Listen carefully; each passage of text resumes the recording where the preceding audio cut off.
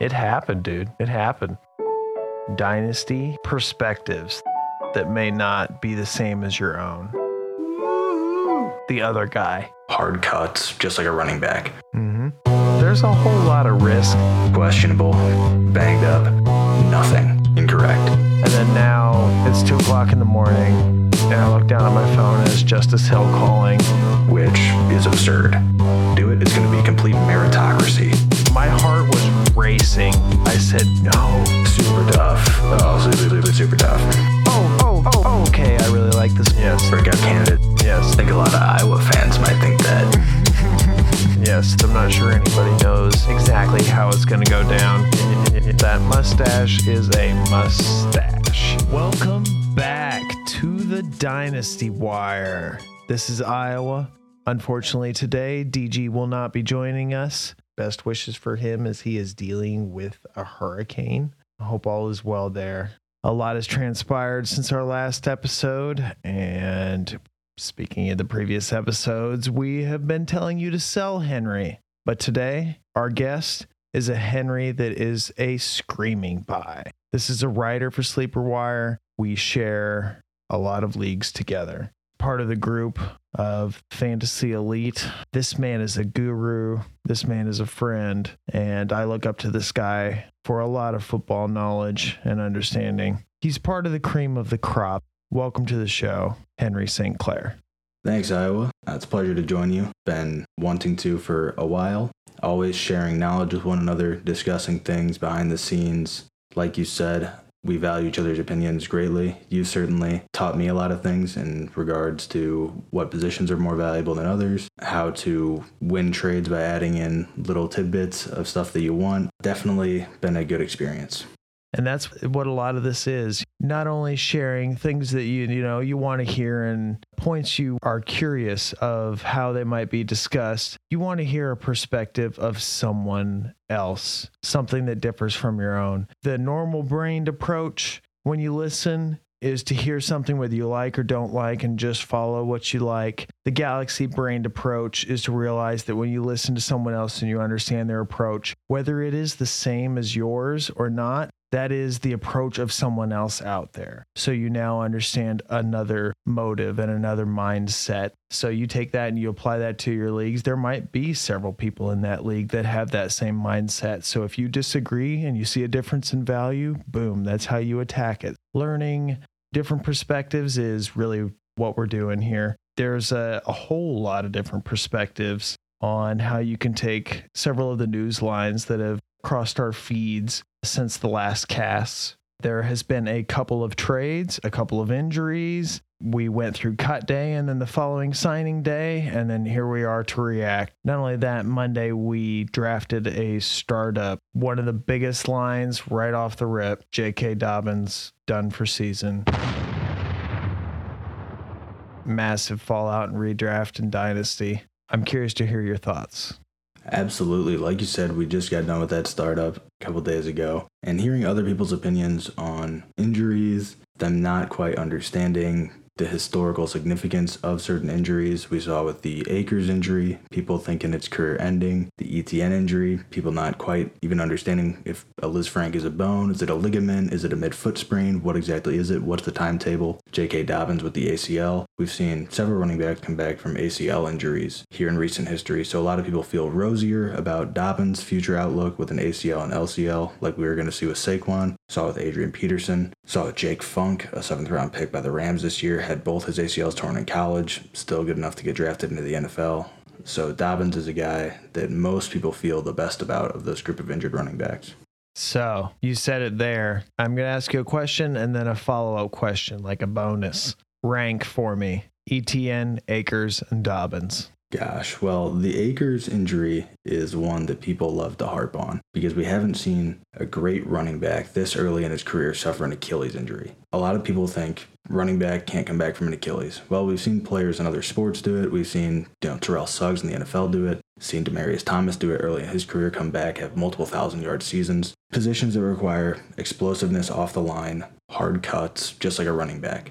So you would like to think he can come back the same. That being said, I would still prefer the Dobbins injury of an ACL that being the anterior cruciate ligament in the front of the knee, and then the lateral collateral ligament in the side of the knee towards the outside of your body. Mm-hmm. There's some fear that maybe you could interfere with him, cutting left to right, but he suffered injuries in high school, came back, was great in college. I would probably personally have to go Dobbins, Etienne, Akers. I was a little lower on Akers before, but I don't know.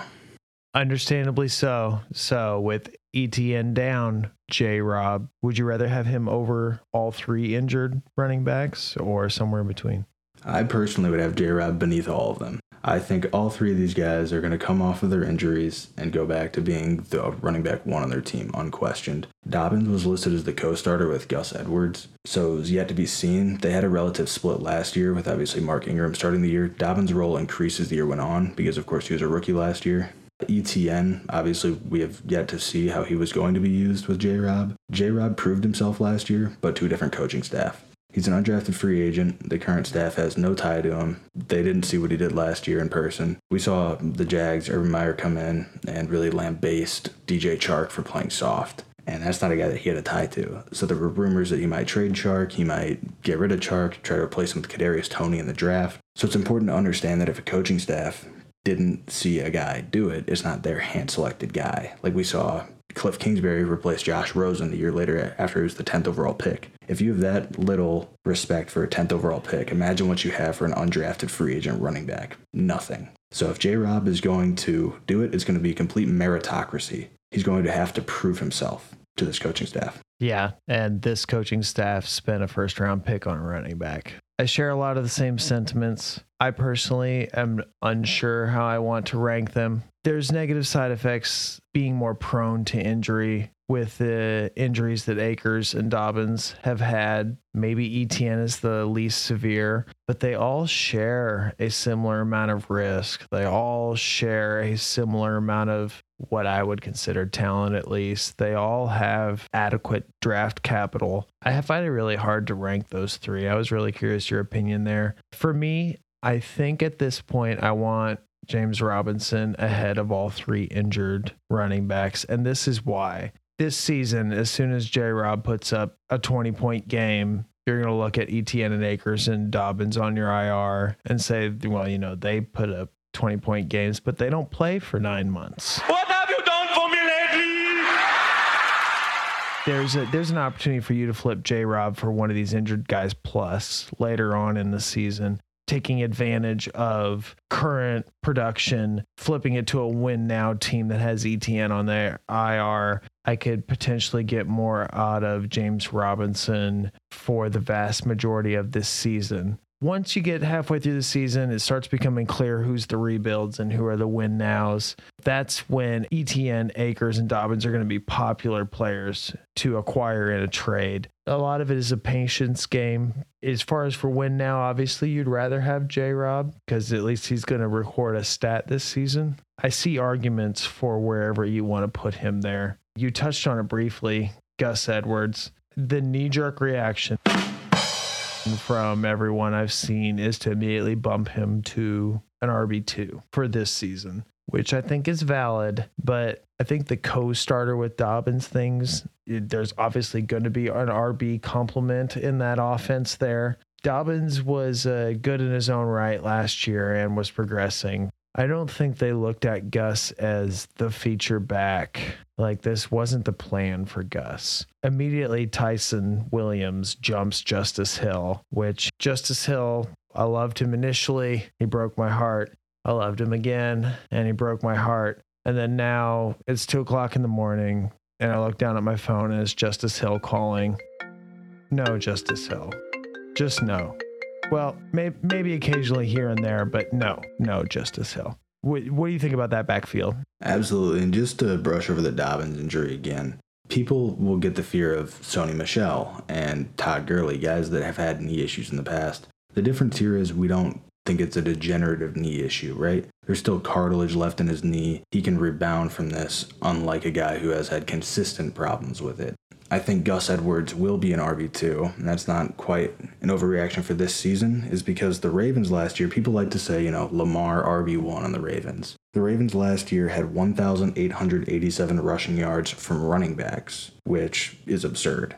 That's top 5 in the league. Their production is crazy. They're one of the best offenses, not always passing touchdowns, although Lamar has had crazy efficiency there. They gave Gus the restricted free agent tender and then extended him 2 more years on top of that, average $4.5 million per year. So he's a guy that after this season, he'll go back to being a complimentary back. But Dobbins long term, if you are someone that believes that the injury is more substantial, that Gus could potentially be a split backfield mate, an RB, BC, running back by committee there in Baltimore for a lot of the career. Tyson Williams, I guess he's currently the cuff to have in Baltimore, which could be super valuable if Gus goes down. It's still really, recent since that injury happened, so it's yet to be seen if they're going to add anyone. Justice Hill is banged up. I'd imagine they want to add someone behind Gus and Tyson Williams. Tyson Williams, I believe, is a BYU product. 2 years ago, came out. Wasn't anything sensational. Obviously, if you get recruited just by BYU, unless you happen to be Mormon, it's not most guys' first places they choose to go play football. So perhaps not a guy that had a lot of suitors. Yep, understandably. My initial reaction when they asked for what was your immediate thoughts as soon as you saw Dobbins went down, my first thought was Gurley. This guy already visited once and they didn't sign him, which makes me think they could at any point. They did have I saw a report or a headline or whatever that said they're not interested in signing Gurley at this time. Maybe that means it's a later time. Maybe it means they're waiting to see who's cut and who they can get. I wouldn't completely and totally roll out Gurley not playing on the Ravens at some point during this season. And I just can't get behind the Gus bus. I think it has value, but I think it might be a value where you're just standing on thin ice. All it takes is just one mediocre trade, 5th, 6th round pick for a running back, and Gus becomes half as valuable as he is currently in a lot of eyes. So it might be a sell window for Gus if you can get what the max perceived value might be there. Trying to figure out backfields after an RB goes down is certainly a challenge. And the same can be said for Akers, where Xavier Jones cut. He was hurt. Henderson has been dinged, and Jake Funk is still on the team, but we haven't touched on it since last episode. They traded for Michel, man. I was talking about it last episode. I was really curious where Michel might go, if he was cut, if he went to ATL. No, the Rams traded for Michel, man. It happened, dude. It happened. What do you think of the Rams backfield now? Unlike a lot of people out there, I don't think Michel is a terrible running back. People invested probably way more than they should have in dynasty leagues into Sony Michel, first-round draft capital, Patriots backfield. It's always unpredictable who's going to get the work. He had that great freshman season in the NFL, the playoff breakout, wound up having knee problems. I think we knew about those before the draft, but people didn't quite take them as seriously as they should have. The Rams wound up giving up a 4th rounder and a 6th rounder for him. They intended to give up less, but the NFL said, no, you can't give up a conditional potential compensatory pick. The Rams gave up significant amount of draft capital for a guy when they could have gone out and gotten Todd Gurley back or Le'Veon Bell, who I think would be an interesting candidate for the Ravens because he was a Steeler, sticking to the Steelers there. Right. But I think Michel, as far as that goes, like you said, Xavier Jones tearing his Achilles just like Cam Akers. Apparently the trainers must be doing something weird there. You're not Dr. Stewart. No. But I did stay at Holiday Inn Express last night.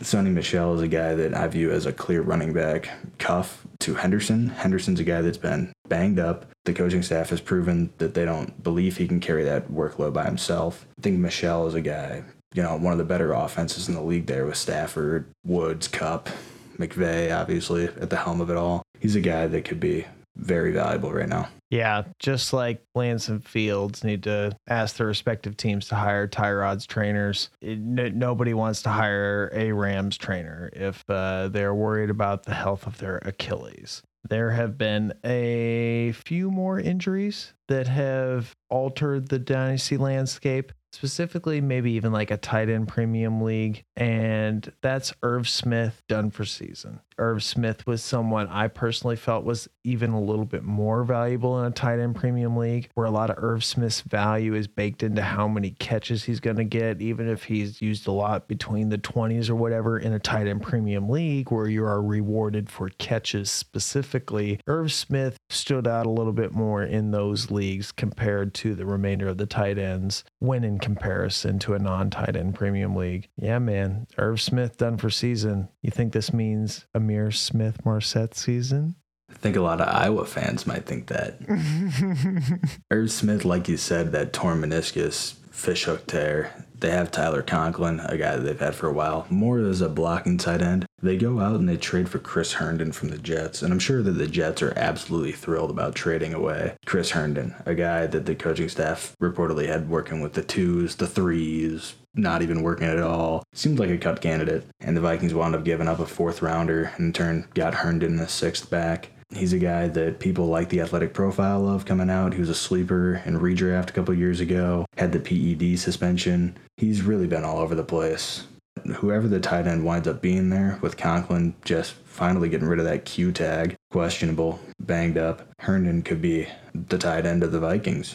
There's been a lot of love for Herndon over the years, and he's another one that's like heartbreak, get back together, break up again kind of player. Definitely opportunity there. The fact that they're willing to go out of their way to give up draft capital to acquire this tight end makes me think that they're not going to do that for a tight end who isn't going to be on the field. This guy's going to get another chance. So if you've always believed in him, he's going to get a fair chance. There's a chance that Herndon could be a thing again. While injuries have paved the way for him, Colts have their own news. Hilton is going to miss some time. Now, this isn't like Irv Smith and Dobbins where they're done for the season necessarily, at least at this point. But this certainly might impact members of that offense. So with Hilton out, how do you see that affecting the Colts? Gosh, well, it's not great for Carson Wentz. Off to a bad start there in Indianapolis. Rough first 5 games of the year. Quentin Nelson had a very similar foot injury to Carson Wentz himself.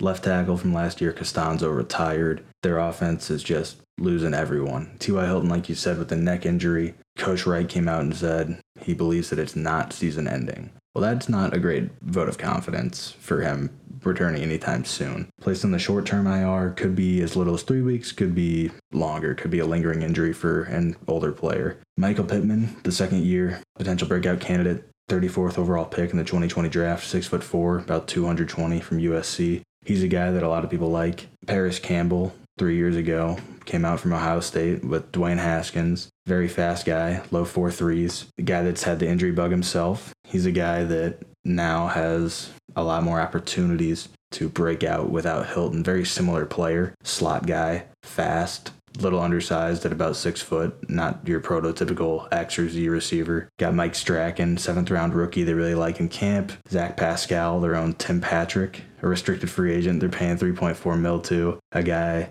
if he were out on the streets, other teams would have a lot of interest in. The Colts just like to keep him around to make fantasy managers upset that Pittman and Hilton and now Campbell aren't getting all the targets. Probably not worth rostering, but is going to be annoying. Definitely understand that. Hand in hand with the injuries, trades floating across your timeline, Minshew was traded to the Eagles. Now, this one is an interesting one to discuss between you and me because I have a ton of Hurts across my dynasty league. So my heart says, Hurts is going to be a beast. Hurts is going to be great. But my mind says there's a whole lot of risk there. My heart was racing during the NFL draft when the Eagles traded up. I said, no, they're trading up for a quarterback, but they took Devonta Smith instead. And they still have Hurts. Hurts is a superior rushing quarterback, someone who's not small, but also has rushing skills. He may not be the best passer, which is a common criticism of those with the elite rushing ability, but there's a lot of belief in Hurts. And especially for this year, because no real competition in my mind, including Minshew, has arrived for this season. Hurts would literally have to lose this job for Minshew to actually make starts this year. And then as far as looking forward, if Hurts isn't great this year, or even if he's okay, they could replace him in the draft. So Hurts is a risky long-term prospect, but a high upside short-term prospect. So it totally depends on your approach for 2021, whether you are into Hurts or not. So in review, my heart loves Hurts, but my mind knows there's a ton of risk. If I can offload Hurts for similar valued assets with less risk, that's the kind of move I'm trying to make. I'm curious to hear your thoughts on the Minshew trade, your thoughts on Hurts. Well, one of the first discrepancies in our sort of evaluations of players that became apparent right away was how I felt about Jalen Hurts as a quarterback. I love the guy. He was great in college. Coaches have always spoken highly about his character. Very high character guy. Didn't feel like a Doug Peterson pick in Philadelphia. He felt like a Howie Roseman pick. Roseman, for whatever reason, seems to have job security there and makes bad pick after bad pick after bad pick. Jalen Hurts is a rushing quarterback. He came in at the end of the season with about week 13 area, played 4 games. Went 1-3 in those 4 games, completed 52% of his passes, as we all know. He played very well in his first game against the Saints. Big upset, big time win, put up awesome fantasy stats. He put up 2 rushing touchdowns in a game. You're going to win people weeks. A lot of people found him and won their championships because of him. However, every game that he was in the NFL, it seemed like teams understood that they didn't have to defend the deep ball, that they could come up, they could stack the box, defend him scrambling. He may have caught the Saints off guard, in my opinion, with his ability. They were game planning for Carson Wentz. Jalen Hurts walks out on the field. It's a little bit of a different game when Jalen Hurts is out there. Talk about Minshew for a moment. They cut Nick Mullins, a guy from San Francisco who many thought was awesome at one point, Southern Miss guy, connections to Brett Favre there. Minshew is, for whatever it's worth, the 3rd highest touchdown to interception ratio in NFL history at 3.36, behind only Patrick Mahomes and Aaron Rodgers. 37 touchdowns, 11 interceptions in Jacksonville. Did go 1-15 last year. Obviously didn't play all of those games. Seemed like they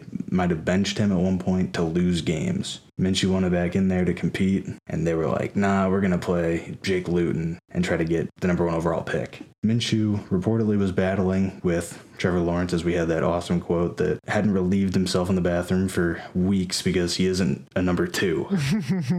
As funny as that is, it shows He ain't going to take it. he ain't no number 2. Philadelphia is a team that figures to be one of the worst in the league this year, so perhaps Minshew is a lottery ticket of sorts for them. They hope that he can somehow become their guy. Many have said he's just brought in there to sell jerseys. Not quite a narrative that I agree with, but an interesting angle nonetheless. Someone that I think will probably wind up playing a game or 2 this year. Interesting. Well, I think Minshew definitely puts stashes in the stands for what it's worth. There's a whole mustache rocking fan base that is going to follow him to Philadelphia. You said that Eagles are taking a lottery ticket on Minshew. He's worth a lottery ticket on a dynasty roster. Minshew isn't the worst person to throw down there. If Hurts really sucks and he just continues 50% passer rate and the NFL has figured him out and Minshew gets some starts, at least it would be adequate. I mean, like, he's not one where I'm stashing him thinking, okay, cool, if he gets his shot, it's a QB1. But, you know, Minshew, there's worse stashes you could have than Minshew. Some might call him a mustache on your taxi squad. Yes, that mustache is a mustache. It is an interesting point you made about fantasy versus reality in football. Minshew's a guy that's going to be a game manager, right? He doesn't have a cannon arm, not that Jalen Hurts does, but Minshew is not your prototypical franchise quarterback. There's a reason he was a 6th round pick. Before that draft, I was told he was going undrafted. In college, he was about to accept a graduate assistant job at Alabama to be with Nick Saban. He was called up and said, hey, do you want to be Washington State's quarterback this year by Ryan Leach, I believe, and plays his way into the NFL. Not exactly a guy that is fantasy relevant. Even when he's the starter, he's a QB2 at best. If there's a quarterback who is taking snaps under center during a week, he has value, and he's typically on a roster as long as your league is of what I would consider average depth. close to 300 total rostered players. We talked about Minshew as a stash. Someone who has become a stash is Taysom, with Winston being labeled as a starter. My reaction with Winston being a starter now, and we can use this to transition to the draft that we had Monday there. I left that draft without a great QB3. My QB3 was Taysom. So I think Taysom at this point is one of the few veterans that are not necessarily taxi eligible that are still worth holding on your roster as long as you have an adequate number of bench spots, because I'm a little worried about Winston.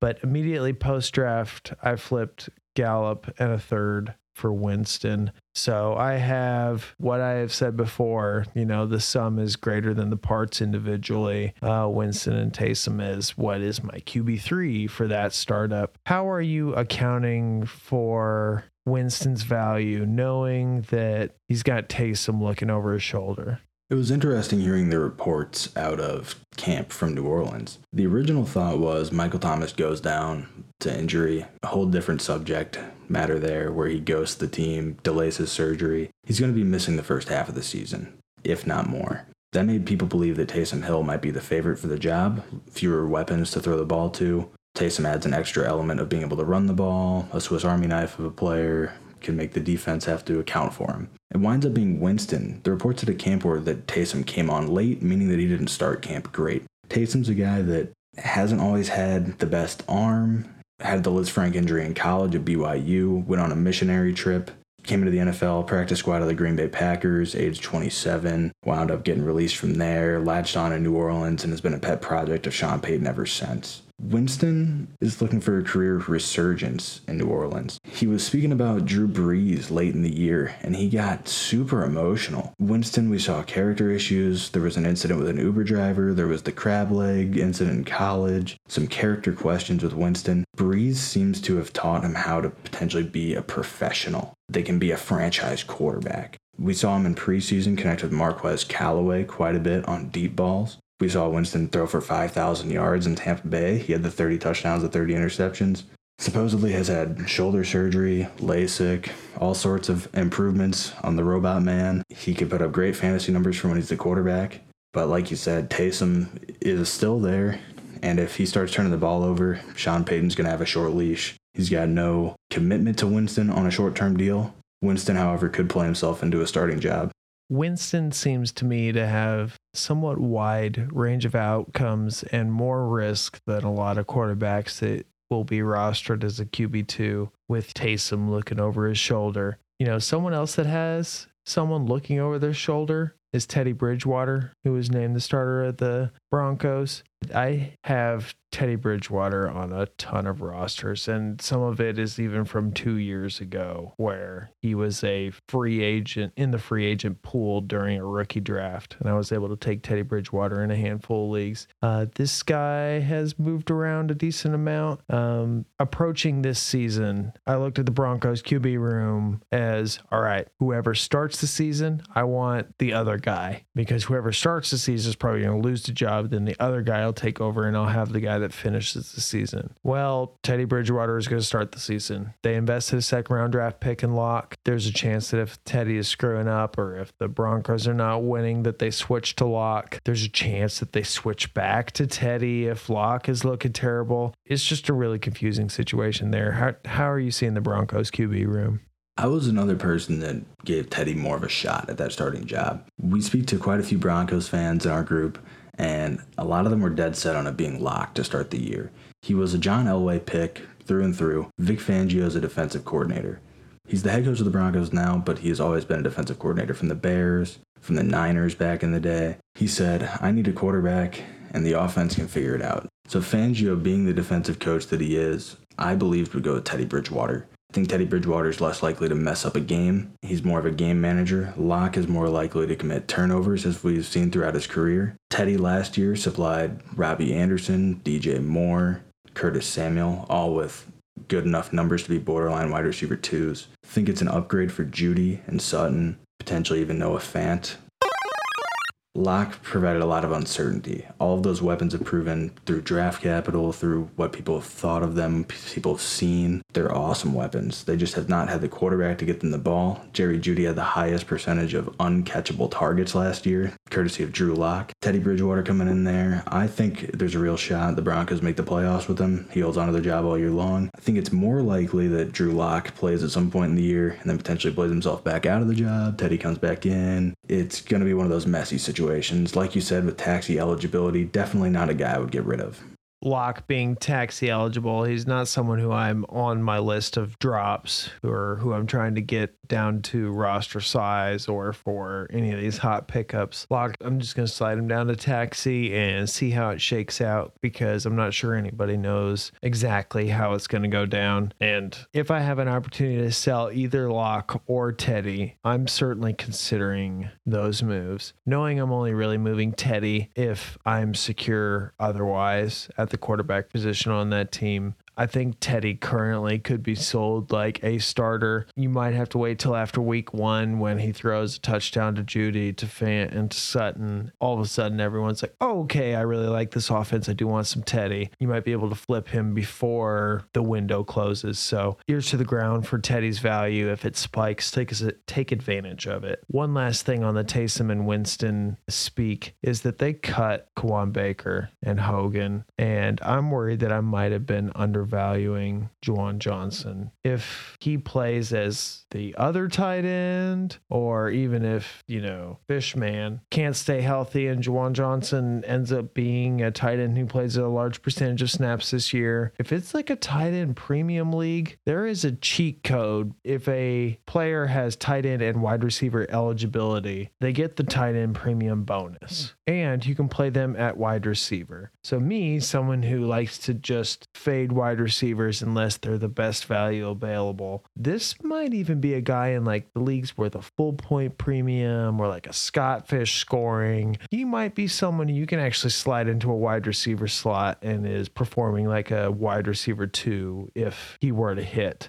It's a lot of projection at this point, but the point being the dual eligibility for someone who is actually playing meaningful snaps or has the potential to play meaningful snaps. I think that is a value that is often overlooked if you have some sort of tight end premium. You might have loved a Baker. Maybe you were a Baker's man. I was indeed a Baker's man. It was all about opportunity. He went to South Alabama with a 6th round pick, perhaps even 7th. Had an interesting profile, received several end arounds, jet sweeps. He was better with the ball in his hand than he was as a true receiver. Reports early on where he was working at slot, Z. He's traditionally more of a flanker receiver. Looks like they cut him. I would expect him to be back on practice squad with what they currently have, being Marquez Callaway, little Jordan Humphrey, Deontay Harris, who's got his legal problems. Tells me the Traquan Smith injury probably isn't that terrible, and the Troutman's injury isn't that bad. Otherwise, they wouldn't have cut as many receivers as they have. They still have virtually no depth at wide receiver. The Saints are a team I would look out for to make a move unless they're just going with what they have. Yep, I know I jumped back there for a second, but a lot of these QB rooms can be confusing. And a QB room that got a lot less confusing would be the New England Patriots QB room, as they have cut Cam Newton. My boy Mac Jones is the starter now. So celebration noises for Mac Jones, but Cam Newton now a free agent. How are you seeing Cam find his next job? The Patriots did Cam a great service by releasing him. They could have traded him. Like you said, Minshew fetched the 6th rounder. Newton potentially in any jersey might have sold to some diehard Cam Newton fans. I'd imagine the Cowboys, with their depth of the recently acquired Will Grier and Cooper Rush, would love for Cam Newton to go there. Cam's got his pick of the litter now. I think he's going to handpick a job where he feels he can compete, or perhaps wait around for an injury. We saw Big Ben go down to that Tommy John injury in 2019, the elbow injury, knocked him out of the season. If Cam is available at that point, he walks straight into a starting job. I think that's what Cam Newton's going to want. He is a capable quarterback. Mac Jones is a guy I liked pre-draft quite a bit. I thought the Niners would have been crazy to pass on him at 3, which they did.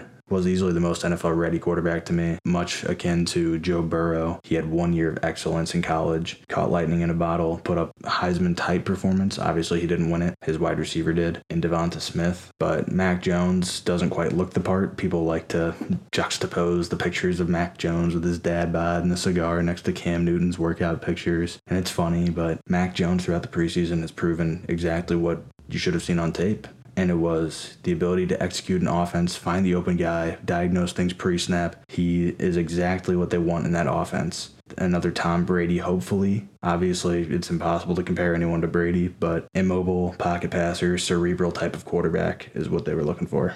Well, Mac Jones and his dad bod is going to have to do it with the worst wide receivers he's ever had to throw to, and now he's at the professional level. Like Aguilar. With Mac Jones now becoming the starter, that leaves two other quarterbacks who are not currently projected to be starters for week 1. I'm curious as far as how to apply it to fantasy football here. How are you approaching Andy Dalton and Jimmy Garoppolo with Lance and Fields there?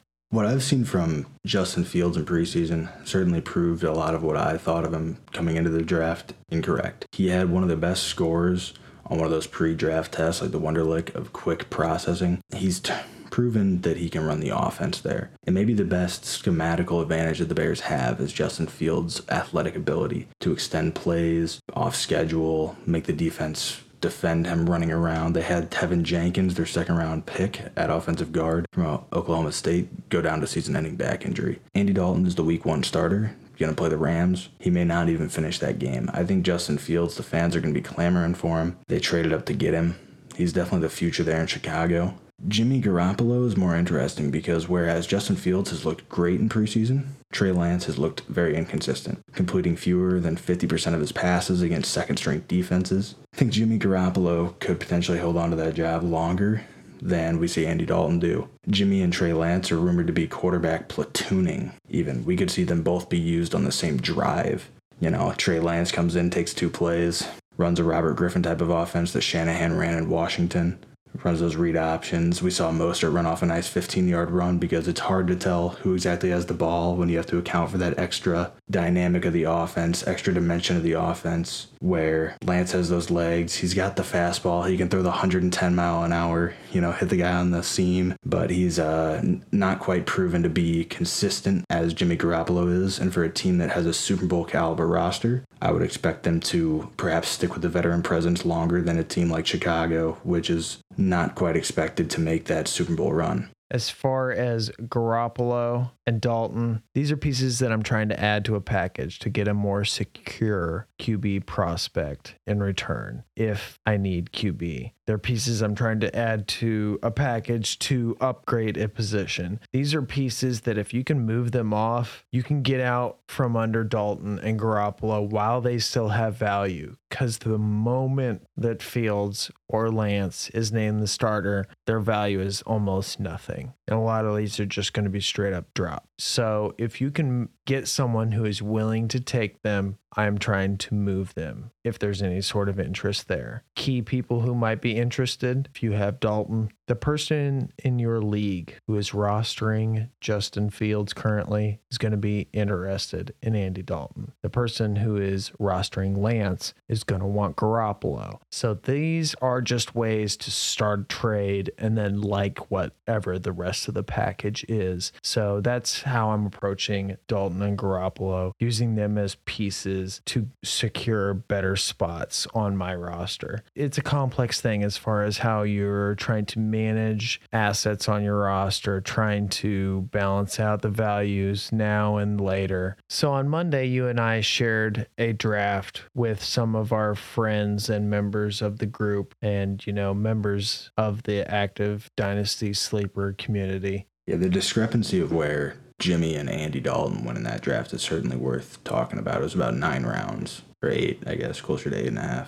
I'm curious to see your reaction to how this draft played out. Specifically, what's changed here recently with like preseason and whatnot, and then maybe even what's changed since this draft because cuts came afterwards. I think it's interesting that we see Mac Jones go at the 501. That's about where I think he would go now. At the time, it seemed a little high above guys like Ryan Tannehill at quarterback, Stafford, Rodgers, Mayfield, all guys that at this point had more security than he did. Above guys like McLaurin and injured J.K. Dobbins at that point, Allen Robinson, DJ Moore.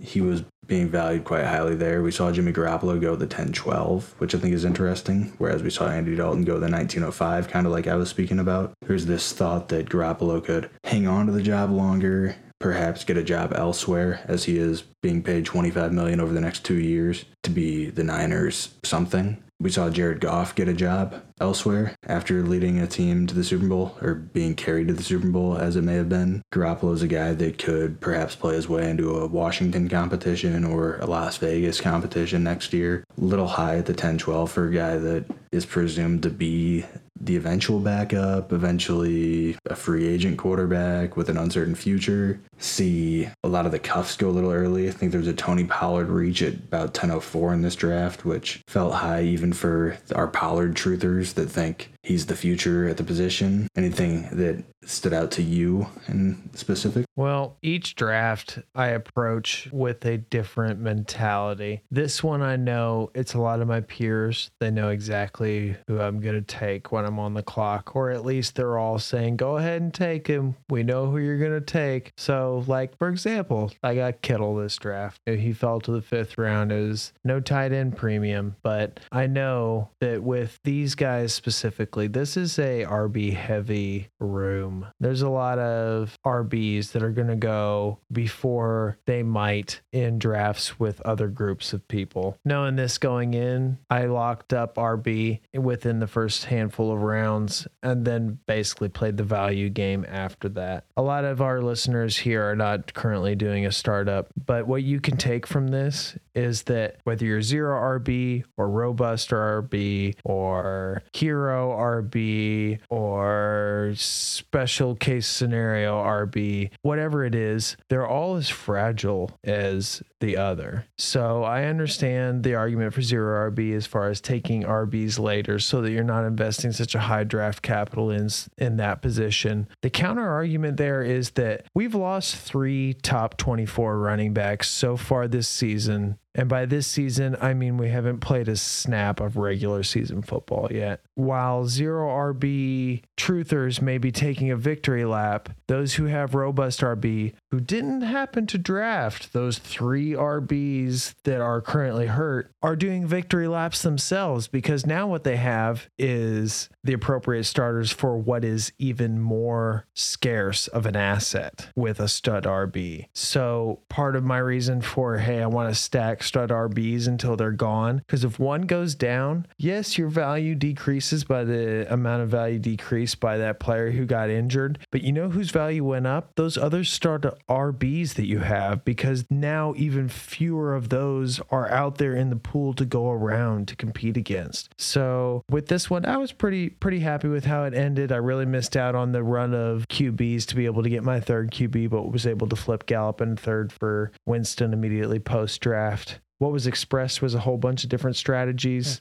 amongst these guys. I'll share this draft board on Twitter and make sure everyone gets recognized and appreciated for joining this one with us. Certainly, like you said, see a bunch of different strategies. We saw certain teams go super old, perhaps going into a win now mode. A lot of people in Dynasty like to do that, and then maybe go full rebuild at some point. They like to put all their eggs in one basket, as they think that gives them the best chance of winning. A noteworthy point in this draft was James Robinson went 1 pick ahead of Miles Sanders, ahead of the likes of Carson, Trey Sermon at running back. Personally think I'd much rather have Miles Sanders than James Robinson. I think Miles Sanders will be the running back to have in Philly this year, next. Perhaps get a job, an extension in Philadelphia, job somewhere else. Whereas James Robinson, after this year, ETN will come back and will be more involved in the offense. They have Carlos Hyde under contract next year. Doesn't quite seem like he'll be the bell cow for years to come, like Miles Sanders potentially could be. Definitely understandable. And hey, you took a break from your regular life on a Monday night and you were able to participate in a startup with me. And for that, I am greatly appreciative. I am greatly appreciative for all of those who joined into that draft and helped us do that. I'm appreciative to all you listeners, to Sleeper Wire, for giving us these opportunities to be here on the network, spread the good news about Dynasty and various players' values. We are getting better every episode. We are getting better every day. This is the goal, right? I mean, like, this is the goal you apply to everything. Improve a little bit every day. You know, you're better than the day before. You always have, there is always room to improve. Some of my models, some of the people who helped me out, especially initially, Isaiah and Steve, both fantastic producers for Sleeper Wire. Producers are often the ones that are the last ones to be thought about when you go down your list of thanks. And for them, I'm appreciative of everything they do, everything they've helped me do, and everything they do for Sleeper Wire there. Appreciate Sheehan for all his help. I prefer to take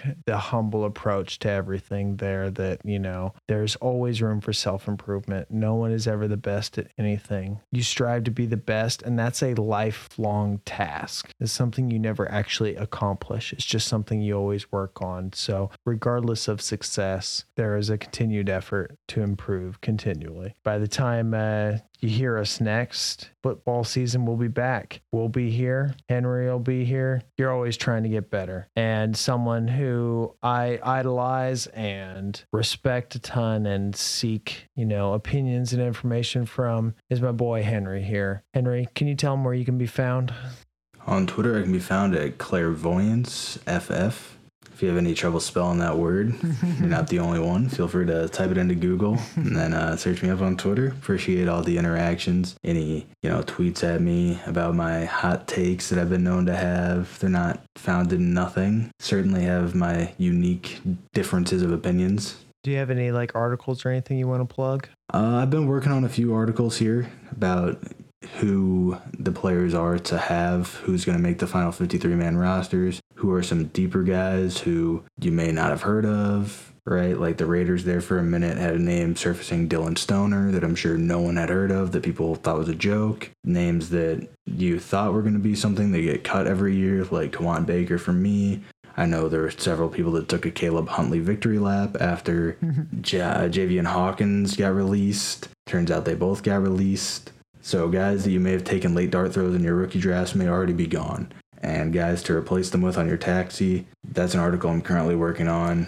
You can never stop refilling your lineup there with new taxi guys as undrafted free agents start to emerge during the last weeks here of camp and getting taxi squad poached and practice squad poached in the NFL. You hear it, guys. My guy is a genius here. He's just one of the writers for Sleeper Wire. Make sure you check out everything they got going on there. I'm Iowa, at Iowa in the NFL on Twitter. Follow us at Sleeper Wire Show on Twitter, where we post the Dynasty Wire episodes. And I appreciate you all coming out tonight, taking some time. You could have been anywhere in the world, but you're here with us. Absolutely. So, thanks for hanging with us. Nope, you should have left that in there, actually.